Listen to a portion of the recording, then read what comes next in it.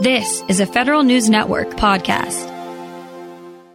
The Social Security Administration wants to hire more frontline employees, but with heavy workloads, low morale, and 1 out of every 8 workers leaving the agency, increasing staff seems nearly impossible.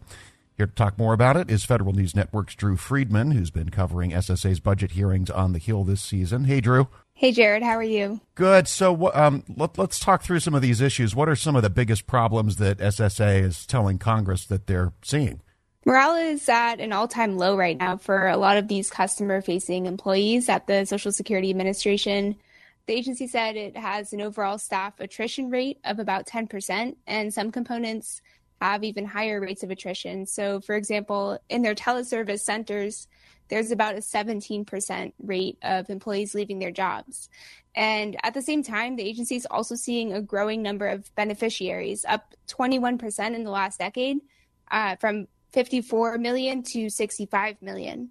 But in the same vein, in the same time period, SSA's budget has fallen 14% when adjusted for inflation. And those numbers were brought up at the House Ways and Means Committee hearing, which addressed some of SSA's biggest obstacles to serving its customers. A big problem is tying back to staff shortages, as I mentioned, with the high rates of attrition. And SSA overall currently has fewer than 60,000 employees. At the hearing, Grace Kim, who's Deputy Commissioner for Operations at SSA, said that number is a record. We are at our lowest staffing level in 25 years. This has been driven by years of insufficient funding and hiring freezes, compounded by unprecedented attrition. We are struggling to replace our employee losses, especially in the state DDSs, resulting in growing backlogs in disability workloads. We have limited overtime to compensate for staffing shortages, and employees have been carrying more than their share of the burden. This is reflected in our employee engagement scores, where the overwhelming sentiment is that our workloads are unreasonable. That's Grace Kim, Deputy Commissioner for Operations at SSA. And Drew, clearly from the agency's perspective, and I'm sure from a lot of employees' perspective, these funding issues are impacting the lives of the SSA employees. But how about the actual level of service that the agency thinks it's able to provide compared to where it thinks it ought to be? Absolutely. They said that is a pressing problem for the agency. Beyond employees being dissatisfied and feeling overworked, Kim also said that the low staffing causes a growing number of pending cases at SSA when you look at the customer end. And to try to work through some of that, SSA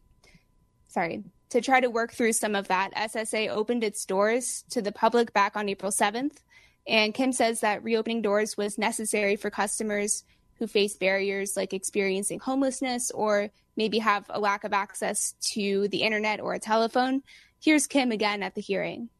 Reopening our field offices to all walk-in service has restored a vital service channel necessary for these customers. While reentry has been smooth, we have significant service challenges. Unprecedented call volumes to our field offices and the National 800 number challenge system capacity, causing periods of unacceptable service disruption during the pandemic. In our field offices, employees are balancing nearly 140 workloads while handling more customer calls and phone appointments than they had before the pandemic. That's Grace Kim, Deputy Commissioner for Operations at SSA. And so they're kind of between a rock and a hard place right now. They need to serve more customers, especially face-to-face, but at the same time, moving more employees back to the office could cause further dissatisfaction and potentially more people to leave the agency. Yeah, and on that point, Drew, I mean, just more money alone to hire more new people isn't necessarily going to solve all the problems here because of what you wrote about being a very high attrition rate at the agency. What's SSA doing to actually hold on to people once it hires them? Right, so they are struggling to keep employees when they hire them. Peggy Murphy, who is the immediate past president of National Council of Social Security Management Associations and also a district manager of the Social Security office in Great Falls, Montana, said she's really concerned about the future of SSA's workforce. We are at a critical impasse. The demand for service is high, we are losing staff, and morale is low. Many employees have left the agency for the private sector or other federal agencies that offer higher pay and less stressful jobs. and telework has become a deal breaker for some. They simply don't want to work for us without telework as an option. I'm concerned about how we can attract and retain employees. SSA must distinguish itself as an attractive employer to recruit our future workforce. And it's not just telework. Murphy says that training employees is a huge pain point for the agency. The training it takes for customer and employees and public-facing jobs typically takes about 2 to 3 years to complete. It's complex, time-consuming, and Murphy says because it's such a daunting undertaking, many new employees choose to leave the agency within their first year on the job. And clearly, Drew, SSA is aware of these problems, including the attrition problems specifically. What does SSA have a plan to deal with some of these issues?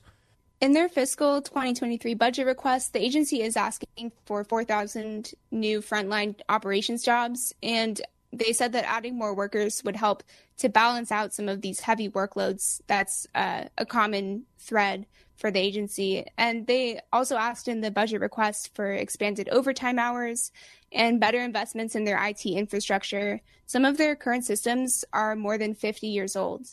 But the budget request would also invest, once employees are in the door, in training and development, workplace flexibilities, and improving technology that will help them and give them better tools to do the work that's needed. They're trying to accomplish that with things like talent teams and improvements to their internship program to try to garner more interest at the front end of hiring. And ultimately, out of all of those efforts, the goal would be to reduce the average processing time. They want to bring it down to 164 days. And they also said in the meantime, to kind of help with figuring out a way to deal with heavy workloads, they said they prioritize providing decisions to those who have been waiting the longest. And based on the testimony that you heard before Ways and Means, what kind of reception have these funding requests been getting in Congress? Many did agree that SSA is having a lot of hiring and retaining issues with their employees, but a lot of them disagreed over how exactly to deal with that issue. Several congressmen on the committee said increasing the budget alone by adding 4,000 new positions will not resolve staffing shortages for the agency. For example, committee member and Congressman Tom Rice from South Carolina said that ramping up in-person work could help reduce some of the workforce issues that SSA faces. Since reopening its doors back in April, about 50 or 60% of public-facing SSA staff is working in person, but Rice, the congressman, said that that's not enough. He said getting people back into the office, along with IT modernization, would help resolve a lot of these problems. And any other plans that you heard from SSA in terms of how to improve on some of these workforce issues beyond more money? Murphy, the SSA district manager, said the agency has made some positive strides toward making its training virtual whenever possible and also available on demand. So that's sort of an asynchronous training. And that can help provide more flexibility to employees or potential applicants, and especially newer workers who are just getting started in these very long and complex training programs. She said that interactive training, testing throughout the training periods, and also immediate feedback should all be included in the training process moving forward.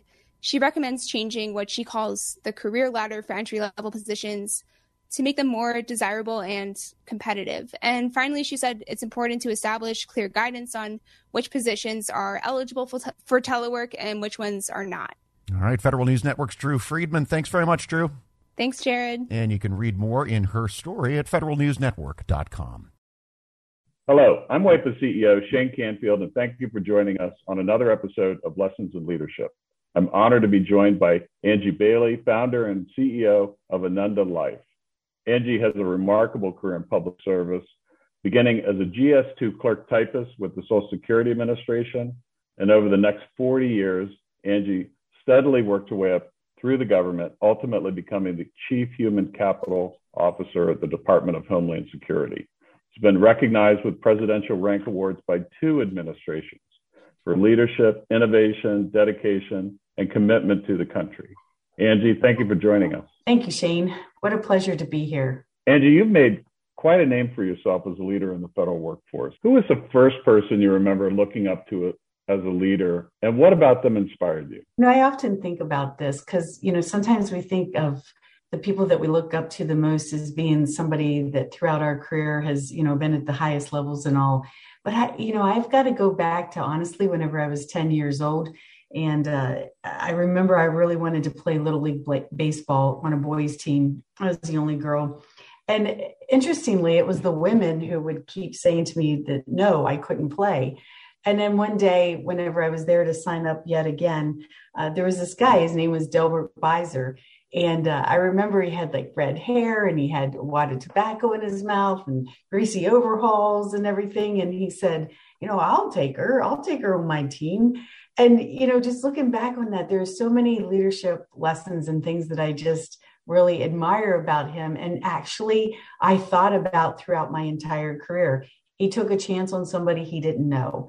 He put aside whatever conscious or unconscious biases that he might have had about having a girl on a team. He treated me the same, whether, if I wasn't performing, I got benched just like the boys. I got no special treatment. And he was just really honest with me, and he just included me in everything. And so looking back on it, really, it was Delbert Beiser, our local mechanic in our little small village, that was, I think, my inspiration for going on to, I hope, become the leader, that I wanted to be. I'd say half of the guests on this podcast have had similar stories where they reach back to either childhood or young adulthood. And I think as leaders, it's really incumbent upon us to keep that in mind, that what we say and do, especially in the younger ages, really can have a lifelong impact. How would you describe your leadership style, and how's that developed over time? I would say that the one word that describes my leadership style is that I care. I guess that's more than one word, but I care. I've always cared about the mission. I've always cared about the people. I've always cared, about making sure that they had what they needed, or that they were developing the way, that they aspired to develop. And I tried to take this approach of not treating people the way I wanted to be treated, but instead treat people the way they want to be treated. And I think that really kind of developed over my career. I started out just like most leaders do, where it's very results driven. It's all about the bottom line. You need to make sure that you get everything accomplished because, that's what everybody's looking for, the goals, the metrics, etc. But I think as you mature and you go along, you start to your point, you draw back on those early childhood days or early adult, whenever you're a young adult, and you say, I think that there's a little bit more to this than just the bottom line. And so over time, I really began to, I think, see a much bigger picture and the entire ecosystem, if you will, and how the people themselves fit into all of this. And that ultimately, at the end of the day, it was all about the people. And so I think my maturity allowed me to then shift and focus more on the people than so much on results and bottom line. You've been recognized with 2 presidential rank awards, 2 different administrations. You founded your own company. Tell us a little bit more about your background from the beginning, and how did that lead you to where you are today? Well, it's kind of interesting, like you said, that I started out as a GS2 of Social Security Administration. I mean, what I really wanted to be was a criminal prosecuting attorney. That was absolutely my dream. I sometimes joke and say what I really wanted to be was a mafia don, but that wasn't going to work out. So, had to be a criminal prosecuting attorney. But, I had to get a job to pay for college. It wasn't in the cards that I was going to be able to go to college without a job. So I applied at the Social Security Administration, at the unemployment office. And lo and behold, I got a job at Social Security. I didn't even know it was federal, to be honest. From there, I went to the Department of Defense, and I found this career field called Labor and Employee Relations. And honestly, it was as close as I was going to get to being a criminal prosecuting attorney.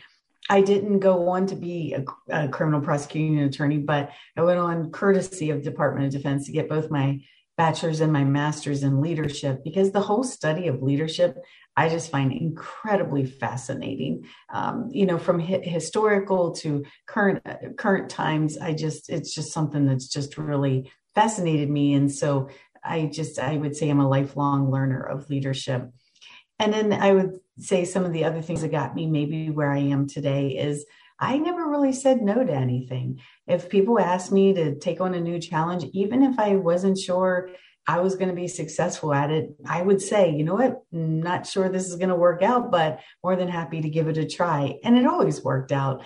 But I think giving things a try and just not saying no to opportunities is what really led from one position to the next. I feel like I was always rewarded for just stepping in or stepping up and taking on the challenges that sometimes no one else wanted to do. Angie, thanks so much for joining us today.